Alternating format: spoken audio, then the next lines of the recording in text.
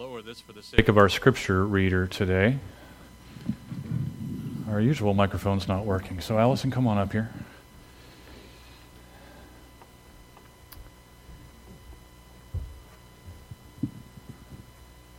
There you go. I will be reading Deuteronomy 30:11-20. This command I am giving you today is not too difficult for you to understand, and it is not beyond your reach. It is not kept in heaven, so distant, so you must ask, who will go up in heaven and bring it down so we can hear it and obey? It is not kept beyond the sea, so far away that you must ask, who will cross the sea and bring it to us so we can hear and obey? No, the message is very close at hand. It is on your lips and in your heart so you can obey it. Now listen, today I am giving you a choice between life and death, between prosperity and disaster. For I command you this day to love the Lord your God and keep his commands, decrees, and regulations by walking in his ways. If you do this, you will live and multiply, and the Lord your God will bless you and the land you are about to enter and occupy. But if your heart turns away and you refuse to listen, and if you are drawn away to serve and worship other gods, then I warn you now that you will certainly be destroyed. You will not live a long, good life in the land you are crossing the Jordan to occupy. Now, today, I have been given you the choice between life and death, between blessings and curses. Now I call on heaven and earth to witness the choice you make. Oh, that you would choose life so that you would make your descendants might live. You can make the choice by loving the Lord your God, obeying him, and committing yourself firmly to him. This is the key to your life. And if you love and obey the Lord, you will live long in the land the Lord swore to give your ancestors Abraham, Isaac, and Jacob. Thank you, dear. We'll dismiss our kids to Children's Church presently.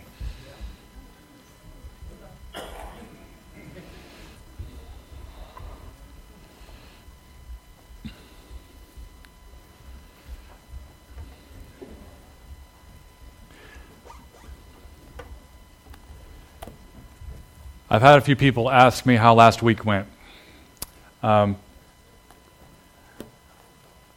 hesitate to even answer because it's good, but it's hard. It's good in that God affirmed what we thought he was doing all along. And they affirmed, the congregation, the countryside affirmed the elder's recommendation to take us on. And so this is kind of me coming back saying, what do I want to say to you guys? We've got a few weeks left. And if you had some measured time that you knew you had to speak to loved ones and friends, like I'm reminded of Alverna Ferguson. You guys remember Alverna. Her situation was so unique. When she fell ill and the doctors were telling her, your lungs are filling up, there's nothing we can do about it, it's going to eventually kill you, probably in 2 weeks. Her mind is sharp.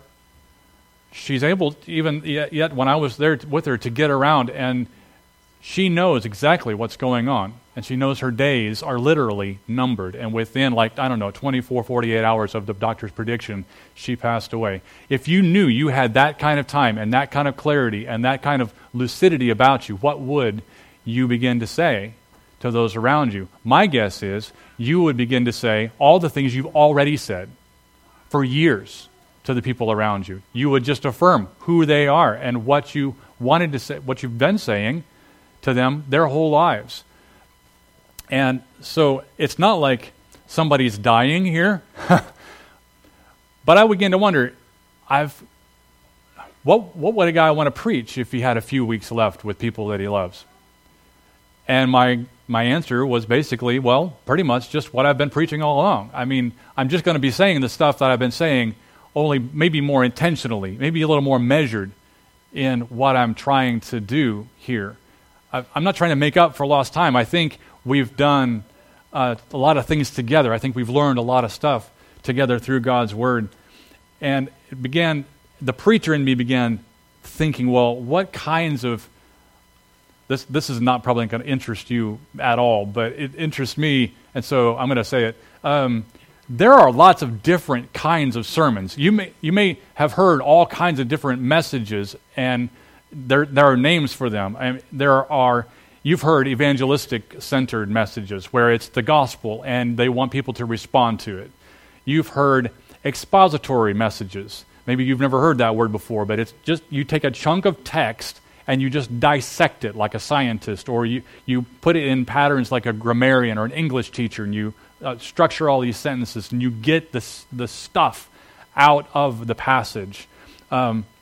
There's doctrinal messages, like a teaching on, say, baptism or communion or the authority of God or stuff we believe is doctrine. And there are those kinds of messages. There's what some would call missional messages. It's just, this is the church and this is what we ought to be doing, so let's go do it. It's that kind of message. There are equipping messages, like you all have a job to do, and here's something that will help you do it.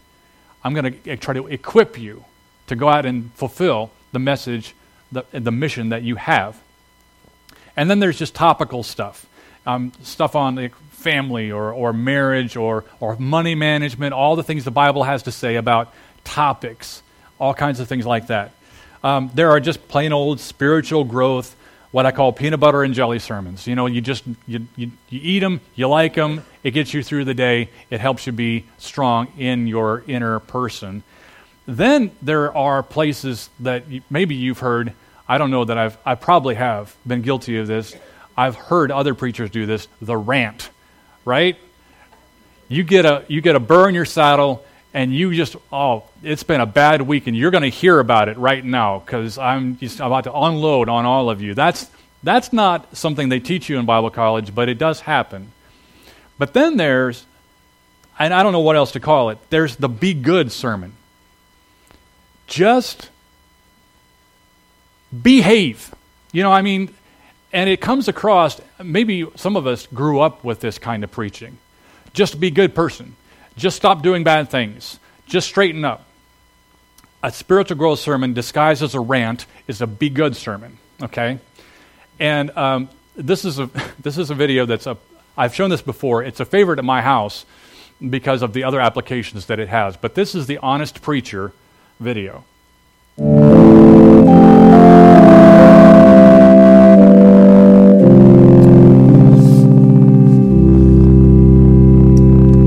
Today's reading comes from the book of Proverbs. A little more volume.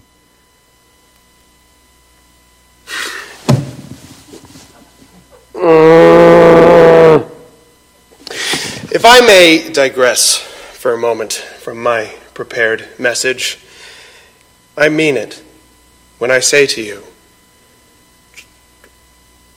you guys, sometimes you're bad. Don't be jerks. You're supposed to be good. I'm in my office every day, and somebody comes in, and they're like, hey, whoops. I'm like, don't!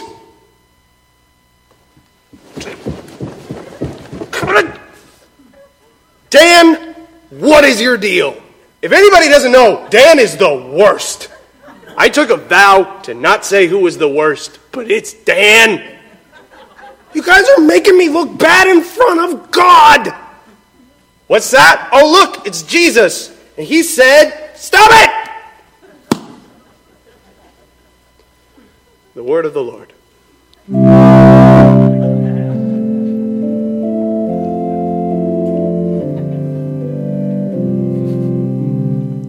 Stop it! That is the shortest career-ending sermon that I've ever heard. So, that gets quoted a lot at my house. Stop it! Jesus said, stop it. It's sort of, and I began to wonder, again, through Scripture, what are some of the last things that people said and that were written down for us? And I immediately went to Moses. In the last few chapters of Deuteronomy, Moses gives that, in essence. I mean, it read to me, those 5 chapters read to me like a Be Good sermon. A little bit of a rant, just a back to basics. Come on, guys, what's going on here? And remember what happens with Moses. I mean, the first 40 years of his life, from the very beginning, we see the story beginning as a baby. They can't hide him anymore. His mother makes a basket, hides him in the river. Pharaoh's daughter picks him up, raises him in Pharaoh's household as an Egyptian, but still knows he's an Israelite. And at 40 years, he has that incident with the Egyptian, kills him, buries him, but gets caught, gets found out, and he runs. He runs out to the wilderness of Midian, where for 40 years, he gets a family. He starts having trouble with in-laws. He is shepherding sheep 40 years out in the wilderness, just making a living, trying to forget the first 40 years. But at 80 years old, he runs into a bush that's burning, but it's not being consumed. And God calls out, "Go free my people. I'm giving you a job to do." And he gives him every reason why you don't want me to do this. God, you don't want me to do this. I can't talk very good, and you don't want me to do that. Yes, I do. I'll give you Aaron to speak for you. You're going. And so then all the Exodus stuff starts to happen. All of the plagues on Egypt, the Red Sea crossing, out to Mount Sinai. They spend a year there. And then up to the Promised Land, only to be turned by a few bad apples who said, "We can't go in there." And God says, "Well, you're right, you won't, but your generation after you will." And for 40 years, they wandered and wandered the desert until Moses is now 120 years old. They're at the border. They're at the mountain where he can see across the river. They've taken several different kingdoms on their way up there. They've defeated a few kings and already given on the east side of the Jordan the inheritance to a few of these tribes. They're looking across to the Promised Land, and Moses knows he's not going. He blew that a long time ago back at the rock when he's supposed to talk to it, but he struck it with the rod. And he is tired. Can you imagine? After going 40 years as a 100-and-some-year-old person, knowing your time, knowing how many years you have left, knowing you're not going to make it, but being faithful to lead a people, a nation. And now you're at the brink. Now you know your time is short. Now you know this people that you have been given to lead is now going to go on without you. And this is your last shot. What will you say? What will you do? Well, there's something about, I've seen this in my parents and in some other people too. When they get older, they lose their filters.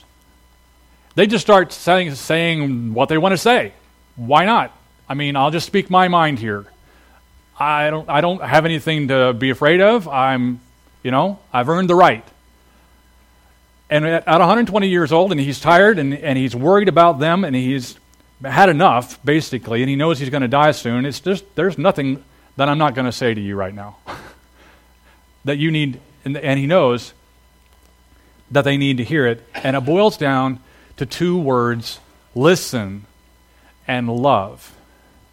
Listen and love. Look at, if you got a Bible open, Deuteronomy chapter 26. The whole book of Deuteronomy is Moses just reiterating the law. It's his big pep talk before they go into the Promised Land. And Deuteronomy 26, verse 16, begins this way: "The Lord your God commands you this day to follow these decrees and laws, carefully observe them with all your heart and with all your soul. You have declared this day that the Lord is your God, and that you will walk in his ways, and that you'll keep his decrees, commands, and laws, and that you will obey him. And the Lord has declared this day, the Lord has declared, that you are his people, his treasured possession, as he promised.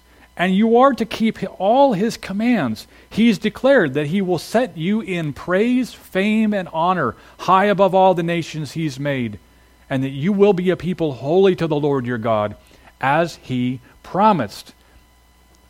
He's reminding them of what they've known all along. Listen, follow, obey. He has chosen you. You are special. You are a people belonging to him. Act like it. Respond to him. He's delivered you. Act the way you know you should. To listen in the Hebrew, and even in the English, you can hear something and ignore it. But to listen, that is different. To listen is to engage with someone. To listen is to put your phone down or turn the TV off. To listen is to actually have a conversation and respond. Lots of times when your kids hear your voice, it's where does it go? Right in one ear and out the other, right? I'm not going to ask how many, spouses in here do the same thing, but I know what happens. I hear a voice, but it's like that Charlie Brown teacher. Wah, wah, wah, wah, wah, wah, wah, wah. What did you say? But to listen is to turn your head, to make eye contact, to invest, and then to respond in kind, out of respect, out of love. Listen and love. If you love the Lord, you'll listen to him. If you listen to the Lord, you'll grow to love him. These two go side by side, hand in hand. Moses begins in chapter 28. And there's a lot here. I'm not going to read all this. You can do this on your own, and I'd encourage you to do so. Chapter 28 begins with blessings. Blessings promised. Blessings for obedience. And it begins to just say, if you do this, you'll be blessed. If you follow this, you'll be blessed. And this whole big list, there is blessing in obedience. Now, is God trying to buy their favor? Is he trying to bribe them to do what he wants? No. This is pure cause and effect. This is the way the universe is created. If you follow the Lord and his word, there is blessing, period. That's just the way he made us. That's the way he made us to connect with him. It's just an if-then. The law of nature is just, you follow God, you will be blessed by him. The fruit of your land, the fruit of your womb, the results, wherever you want to put it, your blessing will be in obedience and in faithful listening. He promises rain. He promises superiority over their enemies. He promises all kinds of things just because a nation whose God is the Lord is blessed. But notice, that section is only 14 verses long. Then he goes to the curses. Now, we think of a curse as something like, I don't know, Halloween-y, like a witch thing, or like a book that you read a spell and you curse somebody. Well, that's not what this is. This is really good, by the way. The coffee bar, is it going to be open after church? I don't know. You probably put it away. It's really good. If a blessing comes because of obedience, and that's just the way obedience works, it brings a blessing. Curses come when we rebel. God doesn't just say, well, you didn't do what I wanted, so I'm not going to like you anymore. It's not that at all. It's just the natural consequence of a rebellious decision to go against the way of the Lord. You go your own way, you get your own reward and not God's. And what caught my attention was that this section on curses for disobedience goes from verse 15 and lasts and lasts and lasts and goes clear through verse 68. over 50 verses 14. Now, it doesn't mean that God's big, bad, mean, and he's waiting to just squish you like a bug. It just means, look, if I put more emphasis on this, maybe you'll stay away from it. And if you read some of this, it is crazy scary, the kind of detail that he goes and talks about.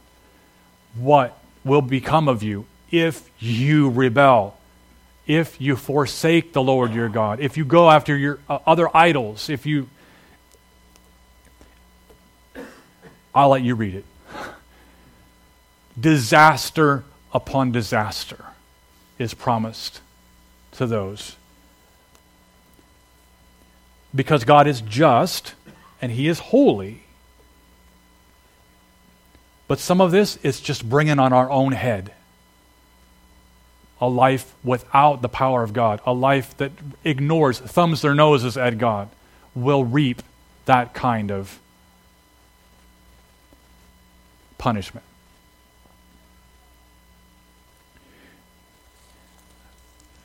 But you see, there's always mercy to be had. In chapter 29, he continues to talks about the renewal of the covenant, the promise that God makes, and the agreement that the people make. And then it takes this interesting turn in verse 19 of chapter 29. This caught me by surprise. Verse 19 says, when such a person hears the words of this oath, meaning they're talking about the covenant, the promise that God makes. When a person hears that, he invokes a blessing on himself. Okay, so, oh good, God's going to promise me this. Okay, that's awesome. I love that. He invokes a blessing on himself and therefore thinks, I will be safe, even though I persist in going my own way. In other words, he wants to be the people of Israel, but he doesn't want to commit his way to the Lord.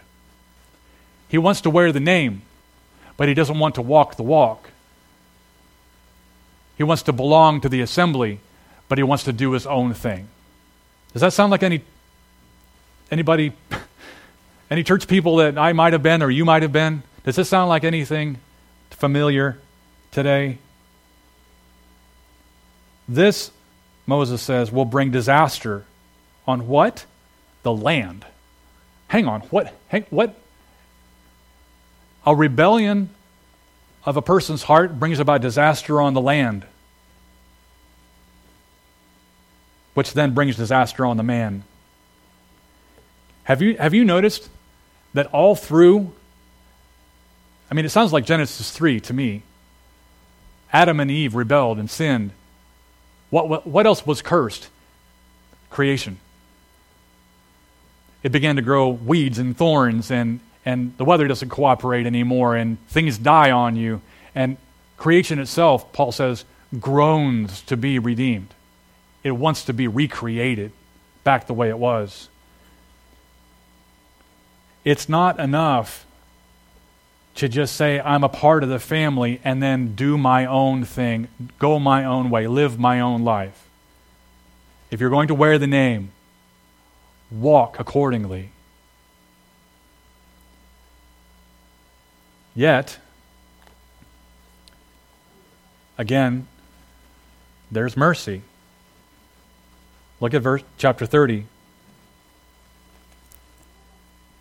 When all these blessings and curses I've said before you come upon you, and you take them to heart wherever the Lord your God disperses you among the nations. Look, he's already like, what do you call it? You telegraph a pass? He's already forewarning them, you're going to be sent into exile somewhere. You're going to lose your land. You're going to be taken off to slavery. When you do,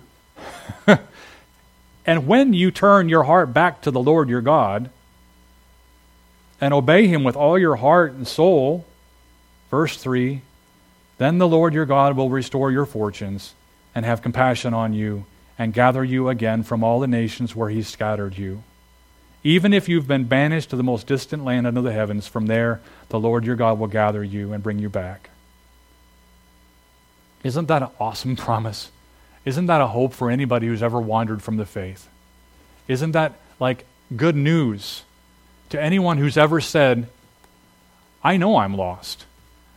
I know I've forsaken the Lord. I know I don't care anymore.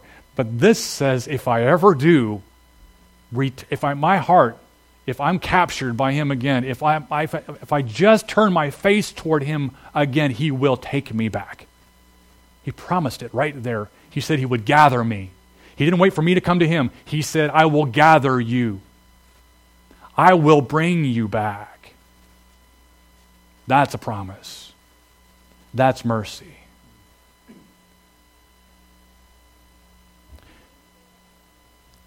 And then the section that Allison read for us, maybe a little more familiar,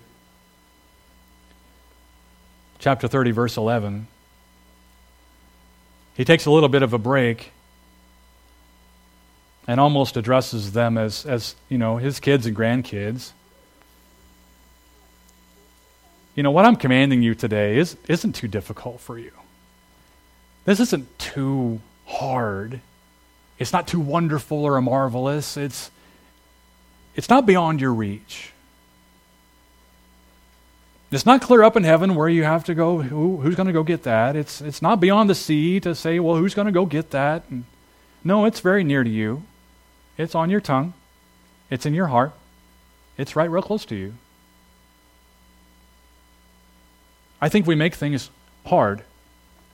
This isn't rocket science. It's not brain surgery. We make it complicated.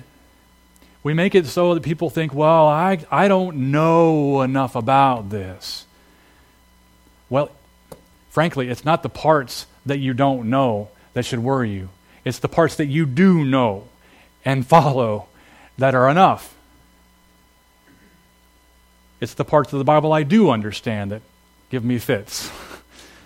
and I do what I can, and then the power of the Spirit to follow those things. But Moses is here telling us, listen, it's not impossible. This isn't too much. If we give up our need to define good and evil for ourselves, if we get over our own self-importance, or if we give up our own self-hatred and our own shame, if we give that up, if we embrace who God says we are in Him because of the blood of Christ, if we give up the need to be in control, if we give up our need for our pride or our self-loathing, if we trust that God is good and powerful and loving, if we humble ourselves before Him in worship, then the choices become a lot clearer. The decisions become a lot easier to do what He wants because we trust Him. He says, listen, I'm putting before you today life and prosperity. I set before you today death and destruction. There is life and death before you. There is obedience and disobedience before you. Which will we choose? For it is a choice. But then there's a commandment. Verse 16, I command you today to love the Lord your God, to walk in His ways, to keep His commands, decrees, and laws, and then you will live and increase, and the Lord your God will bless you.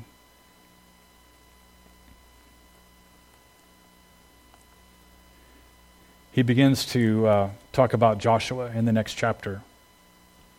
And we hear some familiar words. Chapter 31, verse 3, the Lord your God will Himself cross over ahead of you. You don't have to go by yourself. You don't even have to go first. He'll go first and prepare your way. He will destroy those nations before you. You'll take possession of their land. Joshua will cross ahead of you, as the Lord said. The Lord will be with you, whatever you do, wherever you go. And remember, it says verse 4, the Lord will do to them what he did to Sihon and Og, the kings of the Amorites, whom he destroyed along with their land. Remember that? Remember that back there when the Lord delivered you from those kings? Remember what he did? Remember the faithfulness? Remember the power that came from him? He's going to do it again. Sometimes we need reminded of what God's already done in order to look ahead to see what he's going to do and be consistent and faithful. And then we hear verse 6, be strong, be courageous, don't be afraid or terrified. The Lord your God goes with you. He will never leave you. He will never forsake you.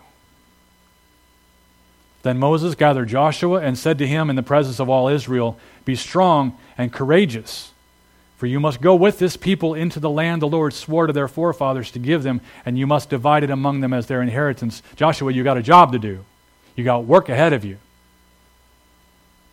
Go with courage. Go with strength. The Lord himself goes before you and with you, and he will never leave you. He will never forsake you. Do not be afraid. Do not be discouraged.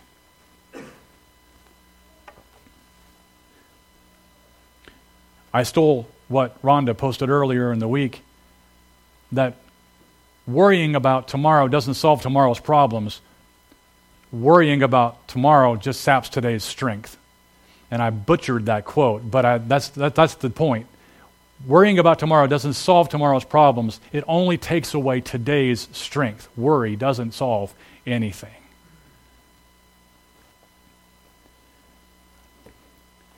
And that would be awesome if Moses would have stopped there on that high note. Be strong and courageous. Go, Joshua. Let's go get him, man. But he doesn't. He doesn't stop there. He gives some more instruction, and then it's kind of like God pulls Moses aside and says, okay, look, here's the way it's going to go down. Chapter 31, verse 16. And the Lord said to Moses, you're going to rest with your fathers, means you're going to die. And these people that you've been talking to, that you've been leading for decades now, these people will soon prostitute themselves to the foreign gods of the land they are entering. They will forsake me and break the covenant I made with them. And on that day I'll become angry with them and forsake them, and I'll hide my face from them, and they'll be destroyed. Can you imagine the look on Moses' face when God says, look, okay, I know you've run a good race. You've done a good job here. And you've passed this off to Joshua, and they're going to go into this land, and they're going to immediately fall on their face. What? What are you talking about? I mean, I've just spent the last 40 years of my life trying to get these people straight, trying to give them this law, trying to get them to behave themselves, and you're going to tell me that as soon as they get in there, they're going to conquer stuff, but they're going to fall away, they're going to make choices that are bad for them, and you are going to punish them. You got to wonder, did Moses just say, why did you tell me that? Why did you even tell me that? And yet, God has one more thing for Moses to do. He says, I want you to teach them a song. Teach them a song. That's the weirdest thing I've ever heard.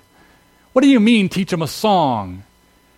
If anything, we would think, okay, God's telling Moses, look, this is going to happen. They're going to fail. They're going to go in there and botch everything up. And you better have this speech prepared. Give it to Joshua so he can wag this finger at him and say, you stop it! Here, look, it's God. And he says, stop it! No. He says, sing. Sing this song as a witness against them. Sing this song of bad news. And you read it, and it is. It's a song of bad news. 99% of it is just the way they're going to go. It's just the hard-heartedness. It's just the way they're going to live. But the last verse is the best. Look at the last couple lines of the song in verse 43. Rejoice, O nations, with his people.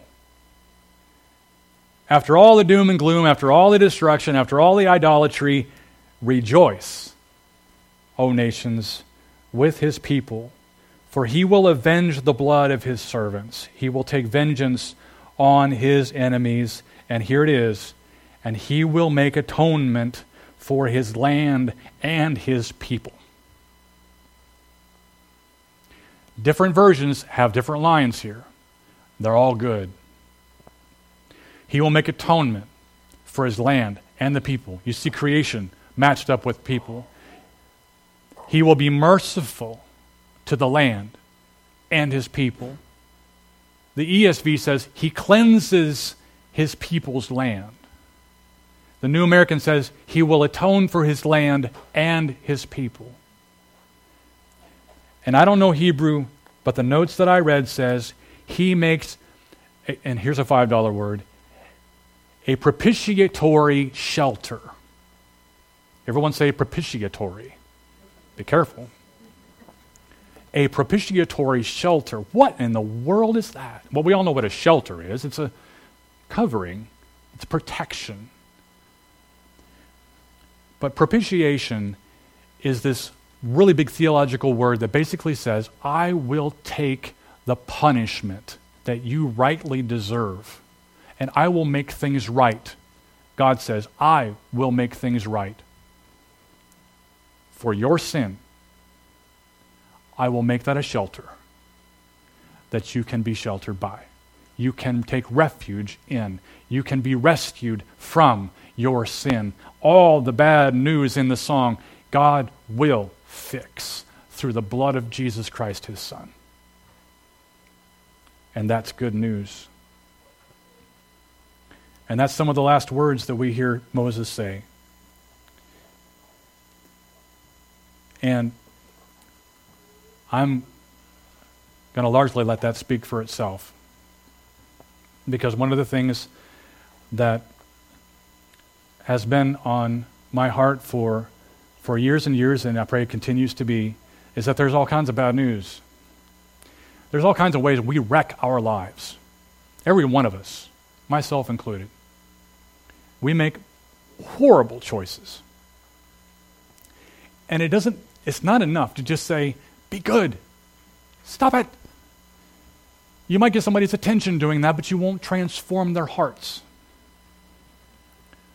What transforms us is loving the Lord, listening to him, and understanding beyond the shadow of a doubt, he has made a way. He will atone for the land and his people. Don't ever lose that hope that someday all of this will be made new. All that out there, all that mess, all of it will be made new. But right now, you and I can share in this newness that he has taken our sin upon himself and given us this gift of salvation and eternal life through Jesus Christ. That's good news. Let's pray. Father, thank you even in the early chapters of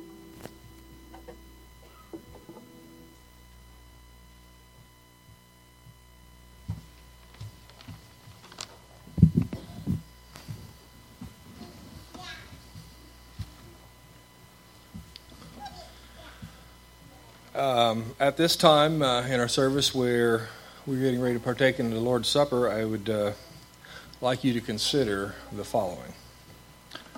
A difficult child, a challenging marriage, a divisive family member, an unruly neighbor, your job, a deadline, school, finances, your transportation, your lack of transportation, your investments, your savings account, or your lack of savings account, a sickness for a loved one, maybe your sickness, your pain, your season of life, your singleness, your childlessness, whatever your trial may be. All of these are opportunities to lose sight of Jesus. All of these are the opportunities to lose hope, to lose perspective, to not trust, to sin, to find yourself downcast, or to be discouraged, to buy, or to be discontent. And yet, as followers of Jesus, there is one abiding, unchanging, eternal, enduring, never failing truth that takes any challenge, it takes any trial and any temptation to lose hope, to lose sight of what matters, and puts it back into perspective. What is this truth, you may ask? I'm going to read from Colossians 1, verses 22 and 22. Once you were alienated from God and were enemies in your minds because of your evil behavior, but now he has reconciled you by Christ's physical body through death to present you holy in his sight, without blemish and free of accusation. I'm going to read that last part again. He has reconciled you by Christ's physical body through death to present you holy in his sight, without blemish and free of accusation.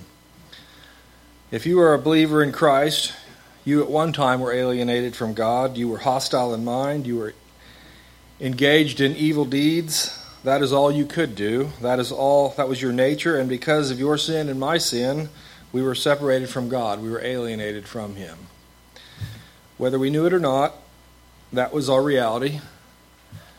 Yet here it is, Jesus has reconciled you to himself, his fleshly body, through death, and while you were once separated from God, deserving eternal wrath, eternal punishment for your sins, you no longer have that to look forward to.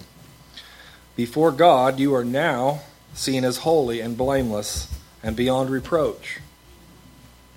There is no love, no greater love that can ever be shown to you or to me than what we have received through the love of God, through his Son. There is no greater news that could ever be heard than this news. And whatever your trial may be, whatever your discouragement you find yourself working through, when you place this reality of what God has done through his Son next to your trial, it is like setting Mount Everest next to an anthill. Whatever central challenge you are going through today, there is hope. For the one that believes in Jesus, because you have been reconciled to God, and whatever this day or week or month or even year or lifetime holds, it pales in comparison to what Christ has purchased in his death and his resurrection for you. Eternity with God reconciled. We have the opportunity right now to remember Jesus, to proclaim his death, and to anticipate his return. Jesus' blood was shed on your behalf. Jesus' body was broken so that yours would not have to be broken. Jesus endured the wrath of God that your sins deserved, and now, because of him, you are viewed by God as holy, blameless, and beyond reproach. There is nothing you have done in the last week or this last month that Jesus' work on the cross cannot satisfy as paid in full. And now, because of him, regardless of yourself, because he was granted you grace as a believer, you are viewed by God holy and blameless and beyond reproach. What a gift. What a gift. So take this time and consider these truths and consider Jesus. Take this time and repent of your sins. Turn from it and remember your Savior as you take the juice and bread this morning. Will you pray with me? Dear Heavenly Father, we are just so thankful for the greatest gift that you could ever give, the gift of your Son and your grace and your reconciliation for us. And we just ask that you would accept our thanks and forgive us of our sins as we go throughout the time that we are here. And we just thank you so much. In Jesus' name we pray. Amen.